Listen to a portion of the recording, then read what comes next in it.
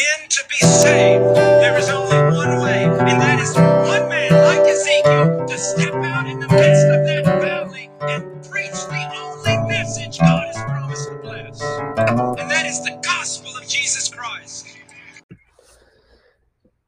And Jesus came and said to them, "All authority in heaven and on earth has been given to me. Go, therefore, and make disciples of all nations, baptizing them in the name of the Father and of the Son and of the Holy Spirit, teaching them to observe all that I have commanded you. And behold, I am with you always to the end of the age." How's it going, everybody?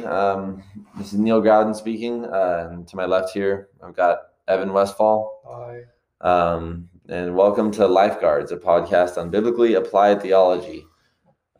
We are here to make disciples and nothing less. So let's just get started. Today, we're going to be talking about evangelism. It's kind of a spicy topic and a good topic. And our goal by the end of this is to convince you that every single Christian that is on this earth is called to evangelize and ought to evangelize in some way.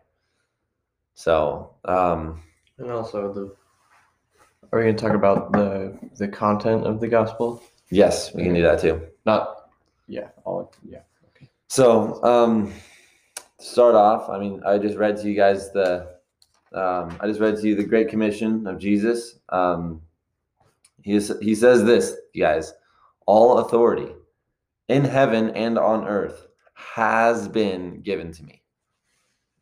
And then he says, therefore.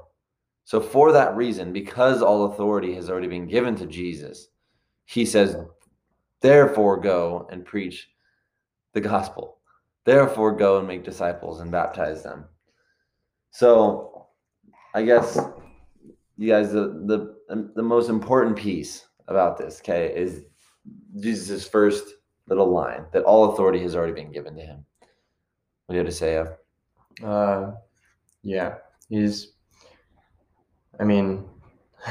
This isn't supposed to be an eschatology one, so I guess I don't want to go there. So I don't really know what I'd say.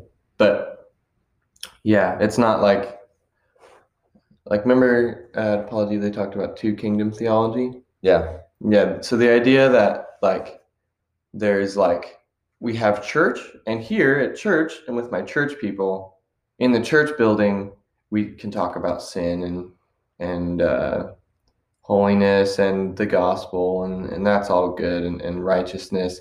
But outside the church, heaven forbid, we don't speak into the world, don't talk about the culture and people and celebrities and what's going on in the world and politics. Heck no. Keep it away from there. Don't talk to people in public. That's weird. They're not in our little kingdom of heaven here. We have the kingdom of heaven in church. Then maybe invite them in, but certainly don't go out and preach them. That's kind of the mentality, which does not fit at all with all authority in heaven. Jesus. It's like Jesus is saying, yes, those people on the street, I am the king over them. Yeah. And they will bow the knee to me in this life or in the next, in mercy or in judgment. So go and represent the king. Go and preach the good news. So, and also, I want to ask you guys this question, okay? Do you really understand that if someone were to die right now, that they are going to be standing before a holy judge? Even for me, I wrestle with this, thinking if I was driving on my way to church and I got hit by a car and I was dead, that I would be standing before God, and I would be judged. And every single person that walks this earth right now, the homeless person on the side of the road, the people at Walmart, your cashier, if they even have those anymore, whoever it is, your taxi driver, your teachers, your fellow students, every single person is going to stand before God. That's something that's going to happen to everybody. And if you really believe in heaven and you really believe in hell, then my question is, why aren't you telling people? And my question is, why is it that we see, like Evan said, why is it that we see that church is just our little separate side of like, we are members of the church. We are Christians first before anything else. And yeah, so Yeah, makes sense. So yeah, that's one really good point. The thing I'm the most eager to talk about is what is the message of the gospel, and particularly what is the message of the gospel as opposed to the message that you hear in America. Just in class yesterday, New Testament survey with Diffie. Shout out. He would not. No one listens to this. That doesn't matter. But anyways, he talked about. So we're going through Acts, and he talked about how the preaching of the gospel. I'm sorry, but it just does not ever consist of the message Jesus loves you, or God loves you and he has a wonderful plan for your life. I know that it sounds nice, and I know that we've all heard it growing up, or a lot of us who've grown up maybe in Christian homes, or going to church or anything like that. Or I mean, if you step into any church today, it's very, very likely that that's what you're going to hear. But the problem is that just is not the gospel message of the Bible. definitely not. Yeah, and it's a big problem. Now, to be clear, yes, the gospel message is that there's forgiveness and infinite love for you. There's infinite mercy and amazing forgiveness and compassion from the Father in the face of Christ if you'll have faith. But when people are preaching in the gospel, like one really extreme answer or example is in Acts. Let's see. Peter. Oh, it's gonna take me a second to find it. Here, I'm gonna talk about What are you that for a looking for? second while I find it. Something in Acts. So gotta love the AC unit. Yeah, so like the message of the gospel is not Jesus loves you, just like Evan said. And to be honest with you, like there's times in people's lives where like Diffie said this, that God does not love somebody because they are in complete and utter rebellion against him. And that's why the mercy of Christ is so beautiful. That's why we have to tell people about it. Because right now, Jesus does not love us. Those of his church, absolutely. Yeah, like in his church, yes. Unrepentant sinners. Unrepentant sinners. He's like, no, I don't, because you're a rebel and you hate me. And so, yeah, here's a Psalm 5, 4 through 6. For you are not a God who delights in wickedness. Evil may not dwell with you. The boastful shall not stand before your eyes. You hate all evildoers. You destroy those who speak lies. The Lord abhors the bloodthirsty and deceitful man. And he goes on. And then the other verse I was looking for, it's in Acts 3. Peter speaks in Solomon's portico. So he's talking to the Jews here. I think maybe the religious leaders, but I'm not quite positive. But he says, the God of Abraham, the God of Isaac, and the God of Jacob, the God of our fathers, glorified his servant Jesus, whom you delivered over and denied in the presence of Pilate when he had decided to release him. But you denied the holy and righteous one and asked for a murderer to be granted to you. That's Barabbas. And you killed the author of life, whom God raised from the dead. So the gospel message in Acts here, now you might say something about the context, whatever, but the gospel message in Acts from Peter the apostle is, you murdered Jesus. You killed him Therefore, repent and find forgiveness and have your sins washed Yeah. away.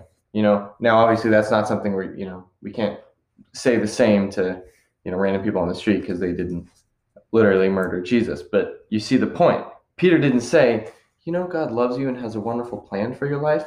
He said, no, you're an enemy of God. Yeah. You're in terrible, terrible danger.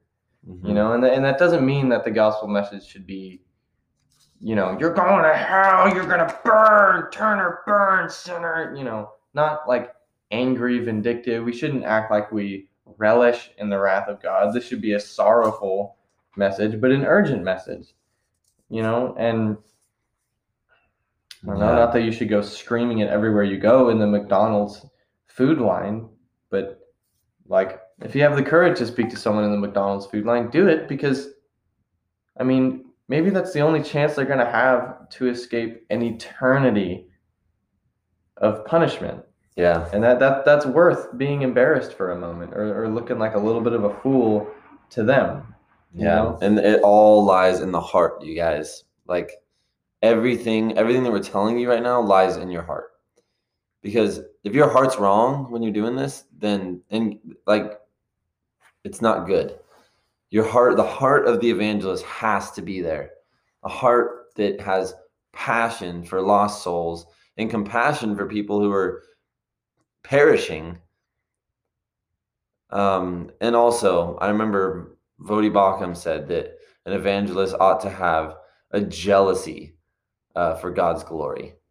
Not a jealousy as in I want that, but a jealousy as in just the most complete and utter respect and understanding and desire to glorify him.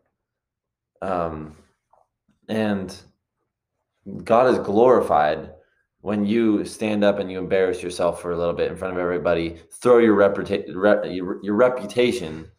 to be trampled underfoot, and just say, I don't care. To God be the glory. That is when God works. And that's when things happen. So as for the gospel message, guys, just read through Scripture. Read Acts. Read anywhere. Read Romans.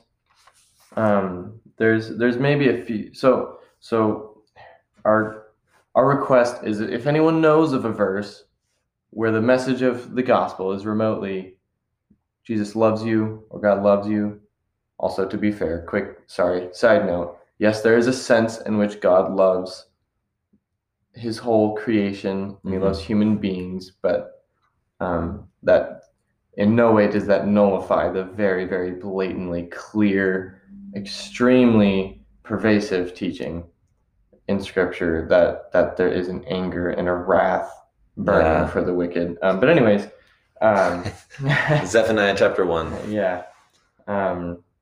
There's a few verses you might hear to argue with us. One of them is Romans 2, 4. Just B, though. Just 4B. They don't want to read 4A because, it's kind of to be taken out of context. But, or do you presume on the rich? I'll just read the whole paragraph. Therefore, you have no excuse, O man, every one of you who judges, for in passing judgment on another, you condemn yourself, because Paul's talking to the Jews here, because you, the judge, practice the very same things.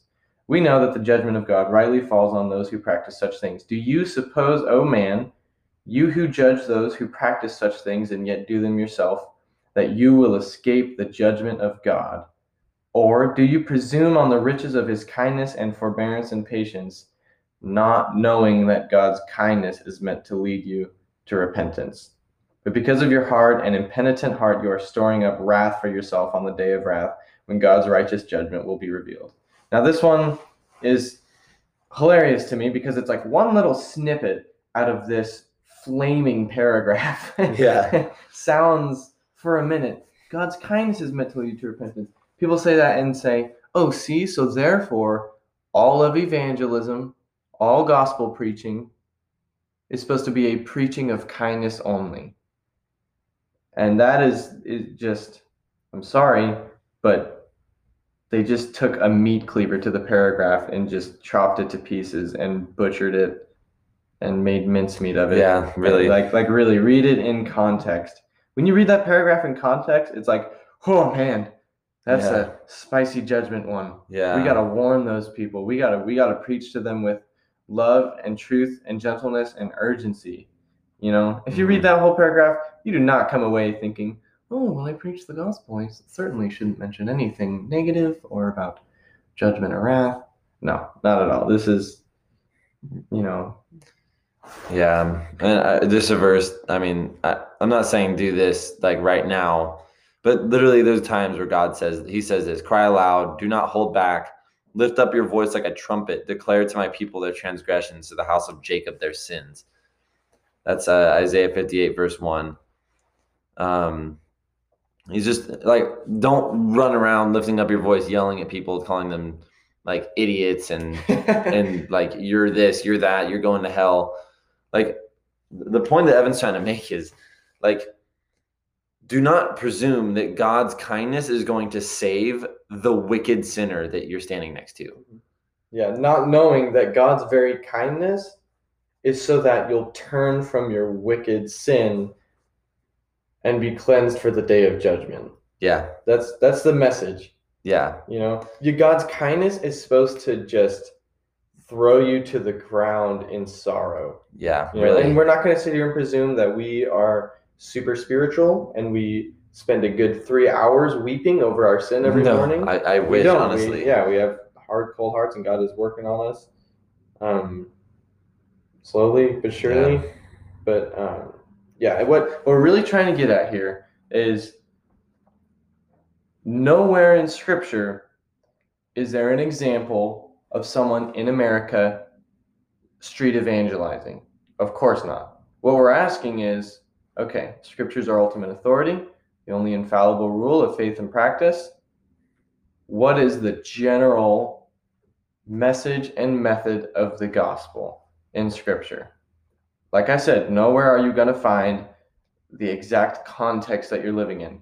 But where do you find? Go to the Old Testament preaching, the prophets. I mean, we aren't remotely as harsh as the prophets. My goodness. And of course, that's God through the prophets.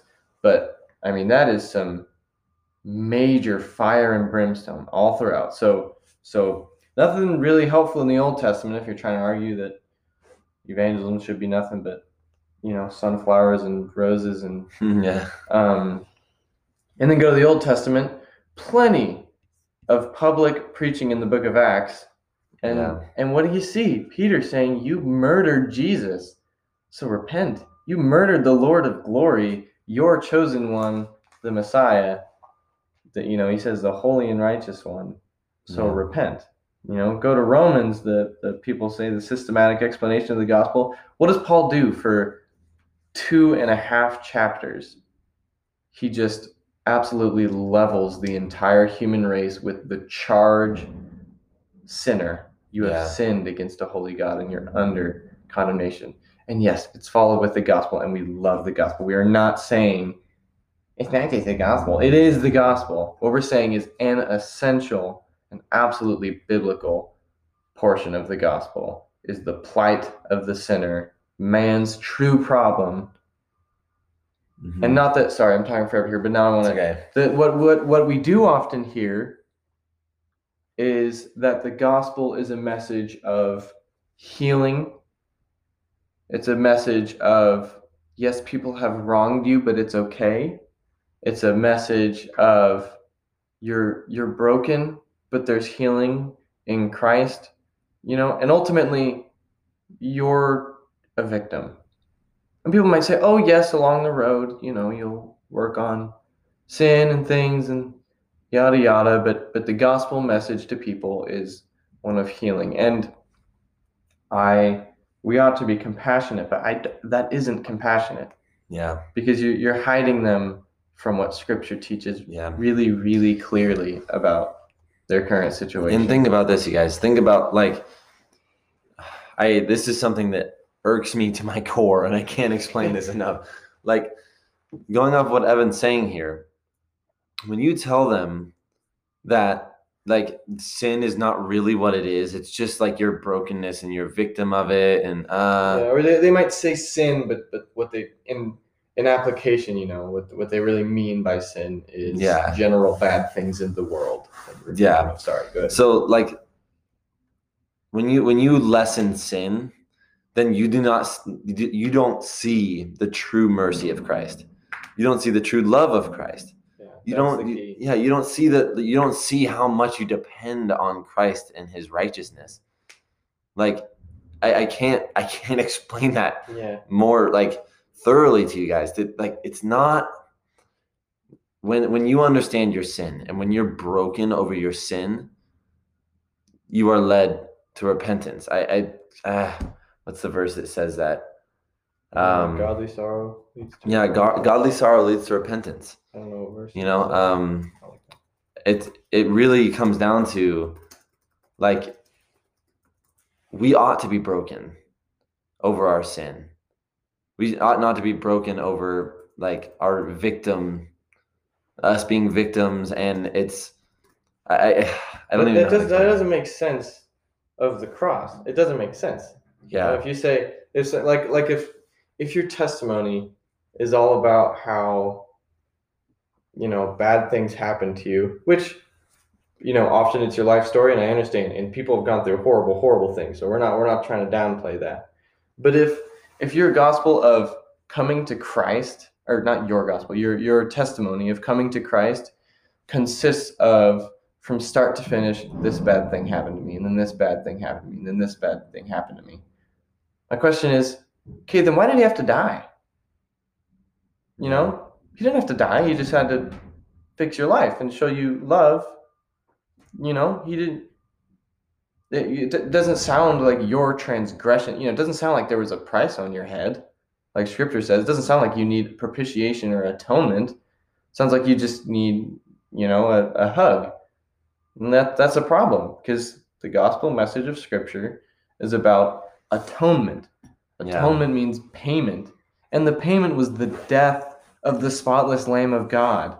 I think that's a pretty high price. And it wasn't just some arbitrary price that God thought of, and then somehow it's like that article I read. Oh, I'm sorry. It made me so upset.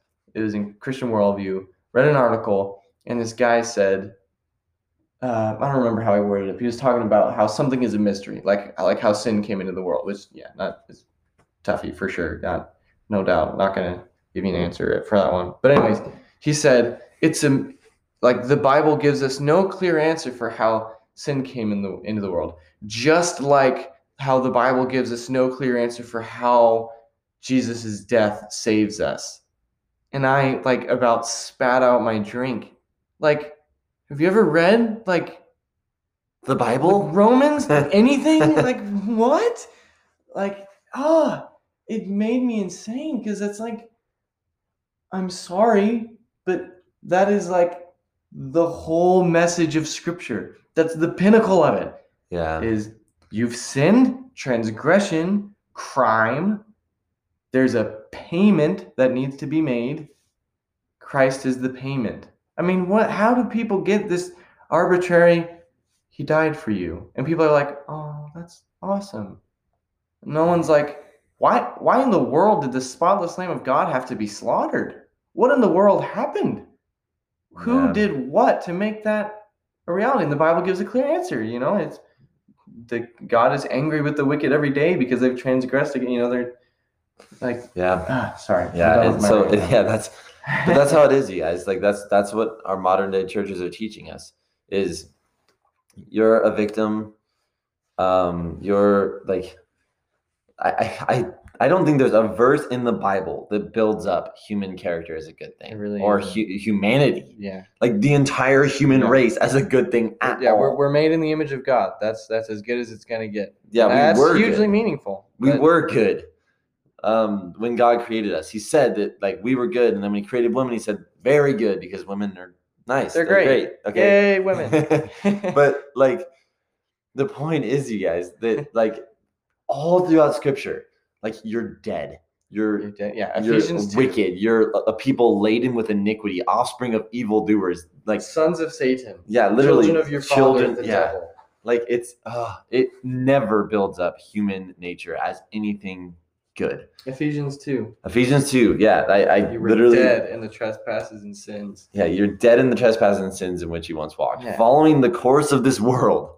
Following the course of this world, following the prince of the power of the air. That just means Satan, the spirit that is not working the sons of disobedience, among whom we all once lived in the passions of the flesh, carrying out the desires of the body and the mind, and were by nature children of wrath, like the rest of mankind. And then there's a big but, okay? But God, being rich in mercy, okay? Yeah, But go read God, that chapter. that is the gospel. We are wicked, so desperately wicked. We are laden with iniquity, offspring of evildoers, like just covered in unrighteousness and wickedness. Mhm. And then God came to save us from that. Mhm. You know, And this is a message of Jesus too. This isn't meanie God in the Old Testament or something, or just, you know, Paul over here. This is Jesus talks a heck of a lot more about hell than he does about heaven, actually. In Yeah. fact, Diffie just said yesterday that, like, concentration wise, Jesus talks more about hell than anybody ever in the Bible. Yeah, seriously. Yeah. And what this does is this message of the Bible, okay? Because you're saying, well, that's not loving, that tears people down. Show me in Scripture where the goal is that man will be built up. Yeah. You know, the goal, God's goal is that Christ be glorified. Yeah. Now, guys, think to yourselves, what glorifies Christ more? Okay, if I say he loves me, with no real, you know, I have some regret for some mean things I said yesterday or something, but he loves me. Yeah, it's good. We have a relationship. It's great. Or B, I say, I don't understand how you love me this much. I see my sin. I see the ugliness of my sin, the weight of my sin. I've trampled underfoot the blood of the Son of God, and yet he's died for my sin. He took that punishment for those sins, and he delivered himself up for the slaughter, even though he was innocent. Yeah. You guys tell me, which one of those exalts Christ? Now, in order for Christ to be exalted, men have to be lowered, you know, humbled. Yeah, humble, exactly. Like John the Baptist says, he must increase, I must decrease. John the Baptist doesn't need to be told that he's, you know, a good guy, he's innocent. You're a good dude, John the Baptist. He says, oh, shut up. Okay, I just want to talk about Jesus. He needs to increase. Yeah. No one cares about me. I'm the sinner. I'm the criminal that gets saved. The point is that Jesus is glorified, and that's the whole message of Scripture throughout it. And Paul, it's like he's saying, he says, like, I'm the foremost of sinners. Yeah. He says, formerly I was like all these things, all these negative things. I forget what it says or where exactly it is. And then he says, but Christ saved me so that he might demonstrate his like perfect patience and kindness, I think it was. Yeah. So, I mean, yeah. And I also want to talk a little bit more about how this evangelism looks like, because every single one of you that is a Christian listening to this right now is called to evangelize. Jesus clearly gives that in the Great Commission. And honestly, if you really believe in heaven and you really believe in hell, then I don't understand how you can stand by and watch. You know, so I want to talk about that a little bit. Evan and I and our group here on campus, we have an evangelism that we do of our own, where literally, I'm telling you guys, Evan and I started with a cheesy whiteboard from our church that had like little kids scribbles all over the back and crayon and whatnot. But on the front, it was just a whiteboard, and we took markers and we just wrote, like, how do you know you're saved? Or biblical Christianity is the only truth. I don't even remember some of the other ones. Yeah. And this is only like, we're not saying this to say, look, we're better than you. Yeah, like definitely not. We contributed absolutely zilch to all of this. Absolutely nothing. And any contribution that we truly made is useless and will pass away.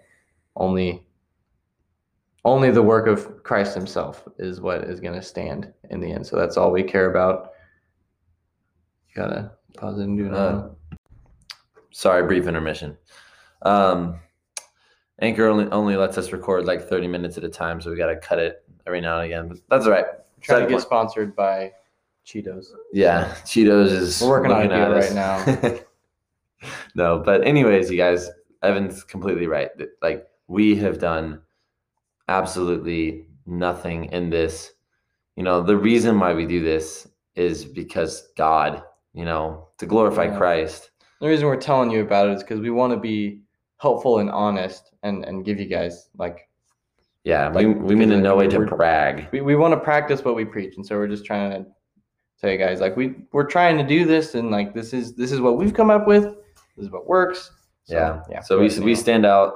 We're known as the Lopes Way street preachers, or the guys with signs. The guys with signs, or those sucky, awful people that I hate. Yeah. Probably.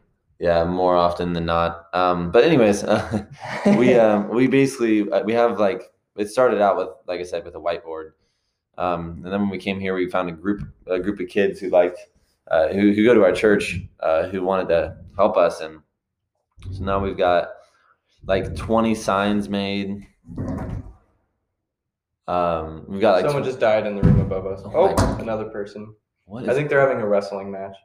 Yeah, I don't. Something's going on upstairs. But anyways, sorry.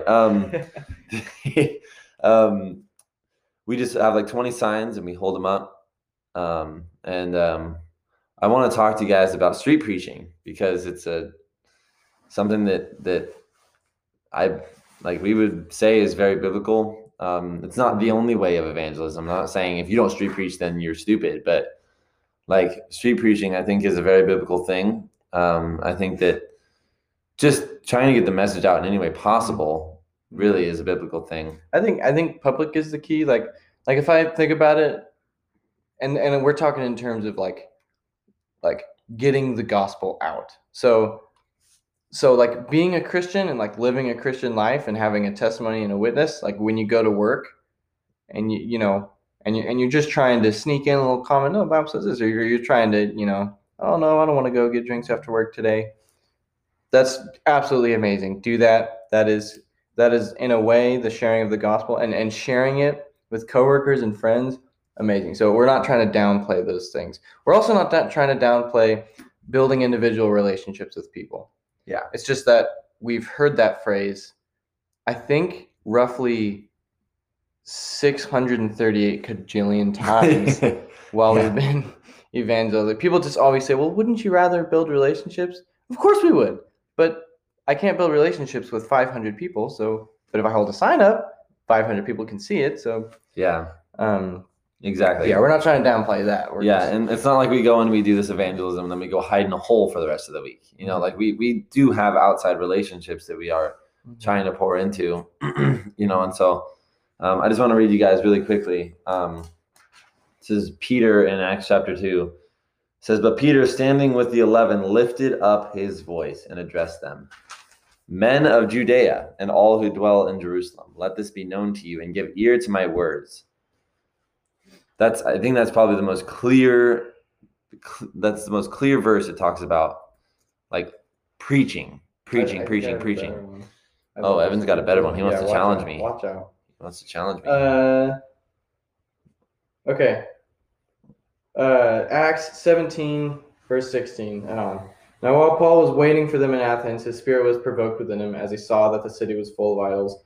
So he reasoned in the synagogue with the Jews and the devout persons, and in the marketplace every day with those who happened to be there. I think another translation says with anyone who would listen to him, or something. Yeah. So he's just like hanging out in Athens. Like he's not even technically like doing mission work right now. He's just killing time. He's sitting there and he's like, Yeah. I guess and it's in the marketplace. So, I mean, think about it. He's just a guy, and you're just trying to buy apples. And here's this guy trying to talk to you about Jesus. That's what we're saying. Like it's public. It's with people who are, of course, just trying to live their lives.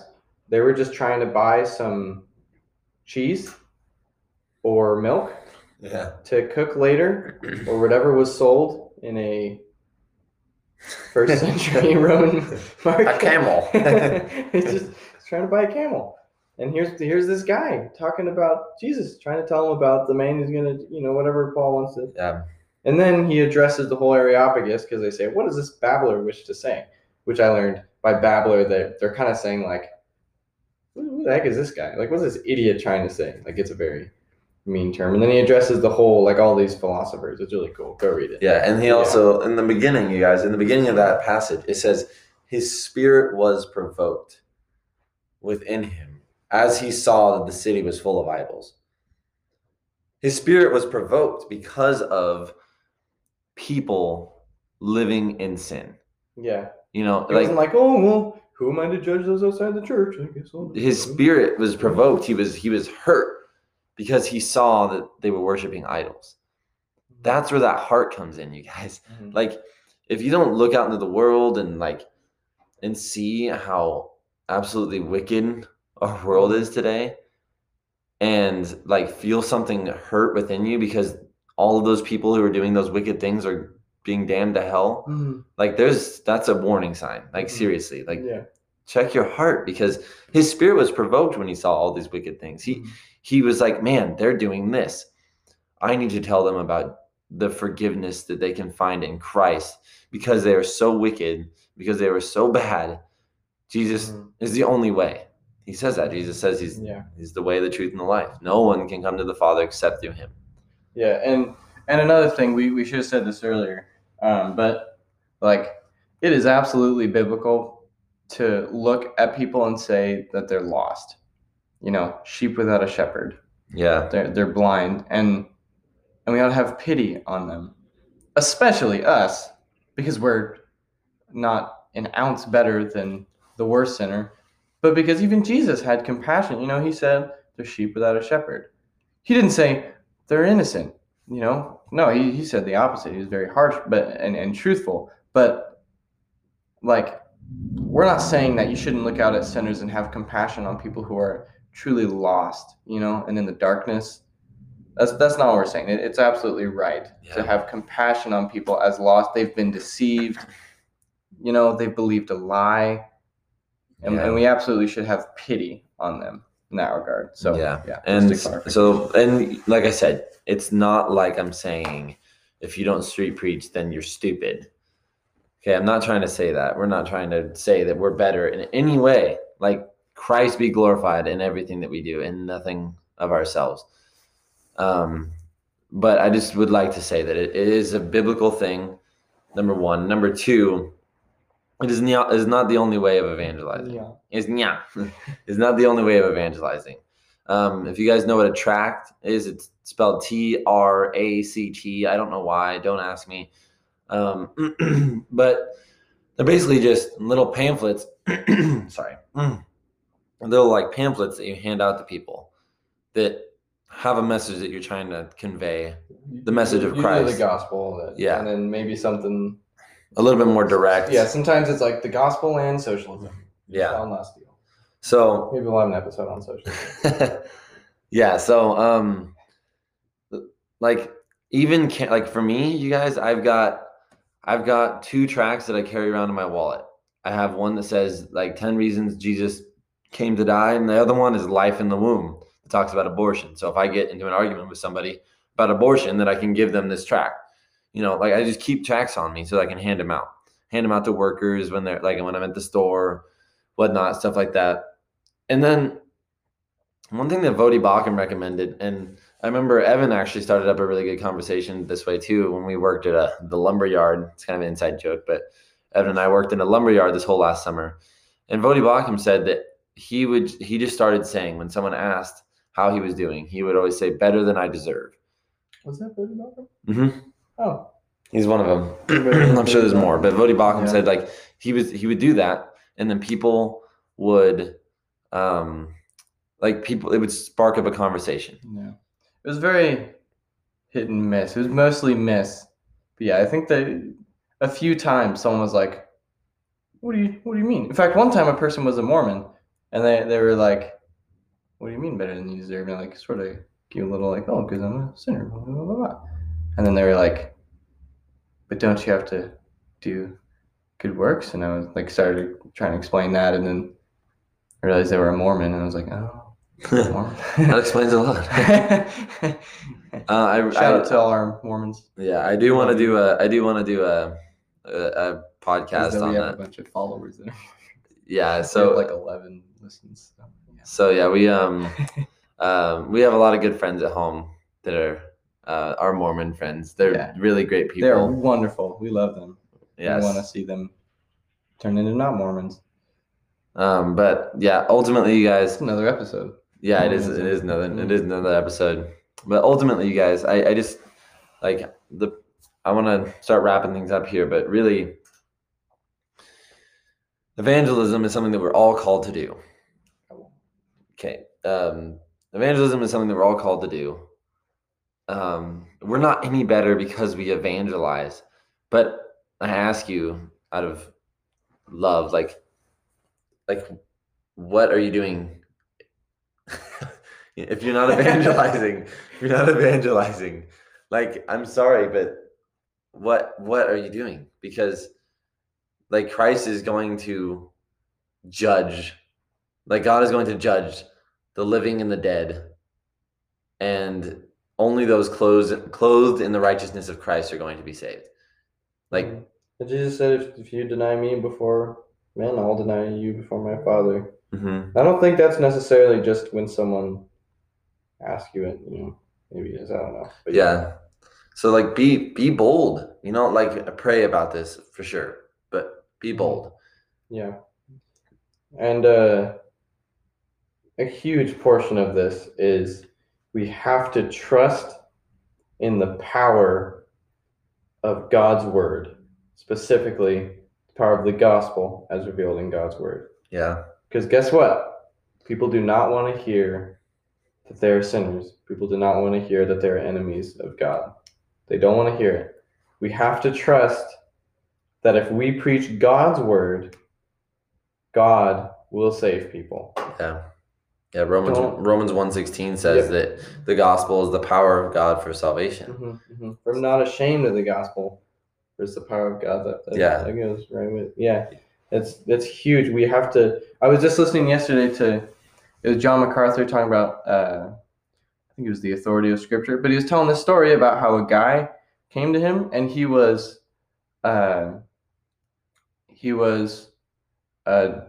Jewish. He was an abortionist.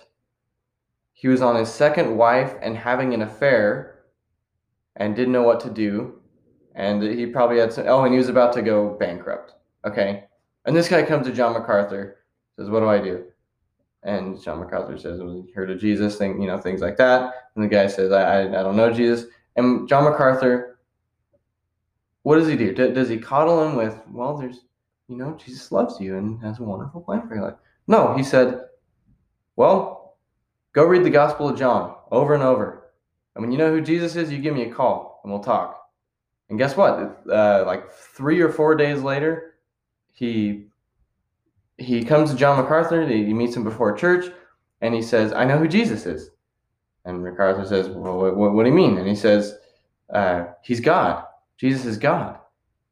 And like the beauty of it is, he didn't need to go to seminary to figure that out. He just had to read the Bible. Yeah. And that's the mentality we have to have. We don't have to have a business plan, a marketing strategy.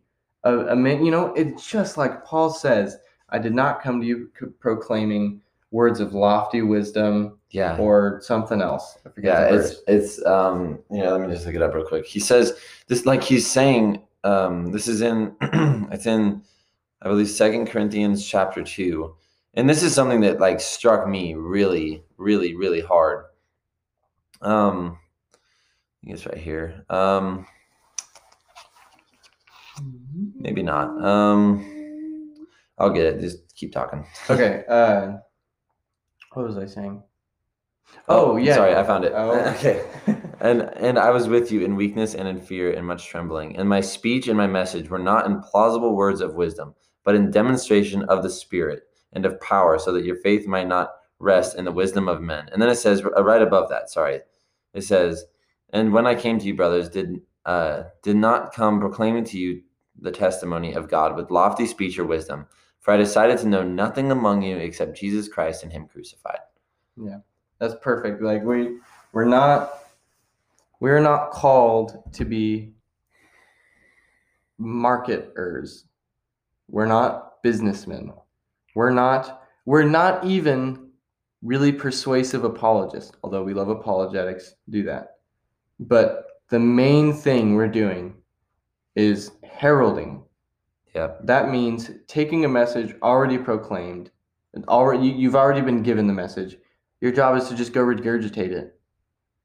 You know, it's not, and trust. You gotta just trust, and this is something we struggle with too. We're no better, but trust in God's word. Trust that God's testimony, God's revelation of himself is truly sufficient for salvation. Yeah. That's Christ and Christ crucified. Mhm. Just have that in your mind. Christ and Christ crucified.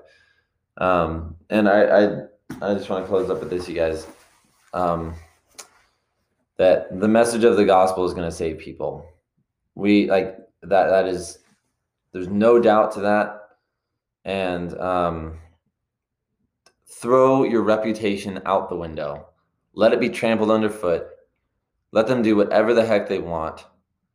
Let your parents chastise you and be mad at you. Let your friends laugh at you. Because in the end, like, evangelism is glorifying to God, and that's all that matters. Don't worry about glorifying yourself. Don't worry about your stupid reputation. Like I'm telling you guys, you're gonna feel so much better after a night of just evangelism than you will Making a fool of yourself. Yeah, like seriously, like make a fool of yourself before others, because For Jesus. Make a Yeah, fool for of yourself Jesus. saying, guys, Jesus is so great. And look like Yeah. an idiot. yeah, People saying, just let all of those things that you're holding on to be thrown out the window, and just proclaim Christ and Christ crucified. And if sinners be damned, at least let them leap to hell over our dead bodies. And if they perish, let them perish with our arms wrapped around their knees. If hell must be filled, let it be filled in the teeth of our exertions, and let no one go unwarned or unprayed for. Charles Spurgeon said that, for you guys that don't know. Goodbye.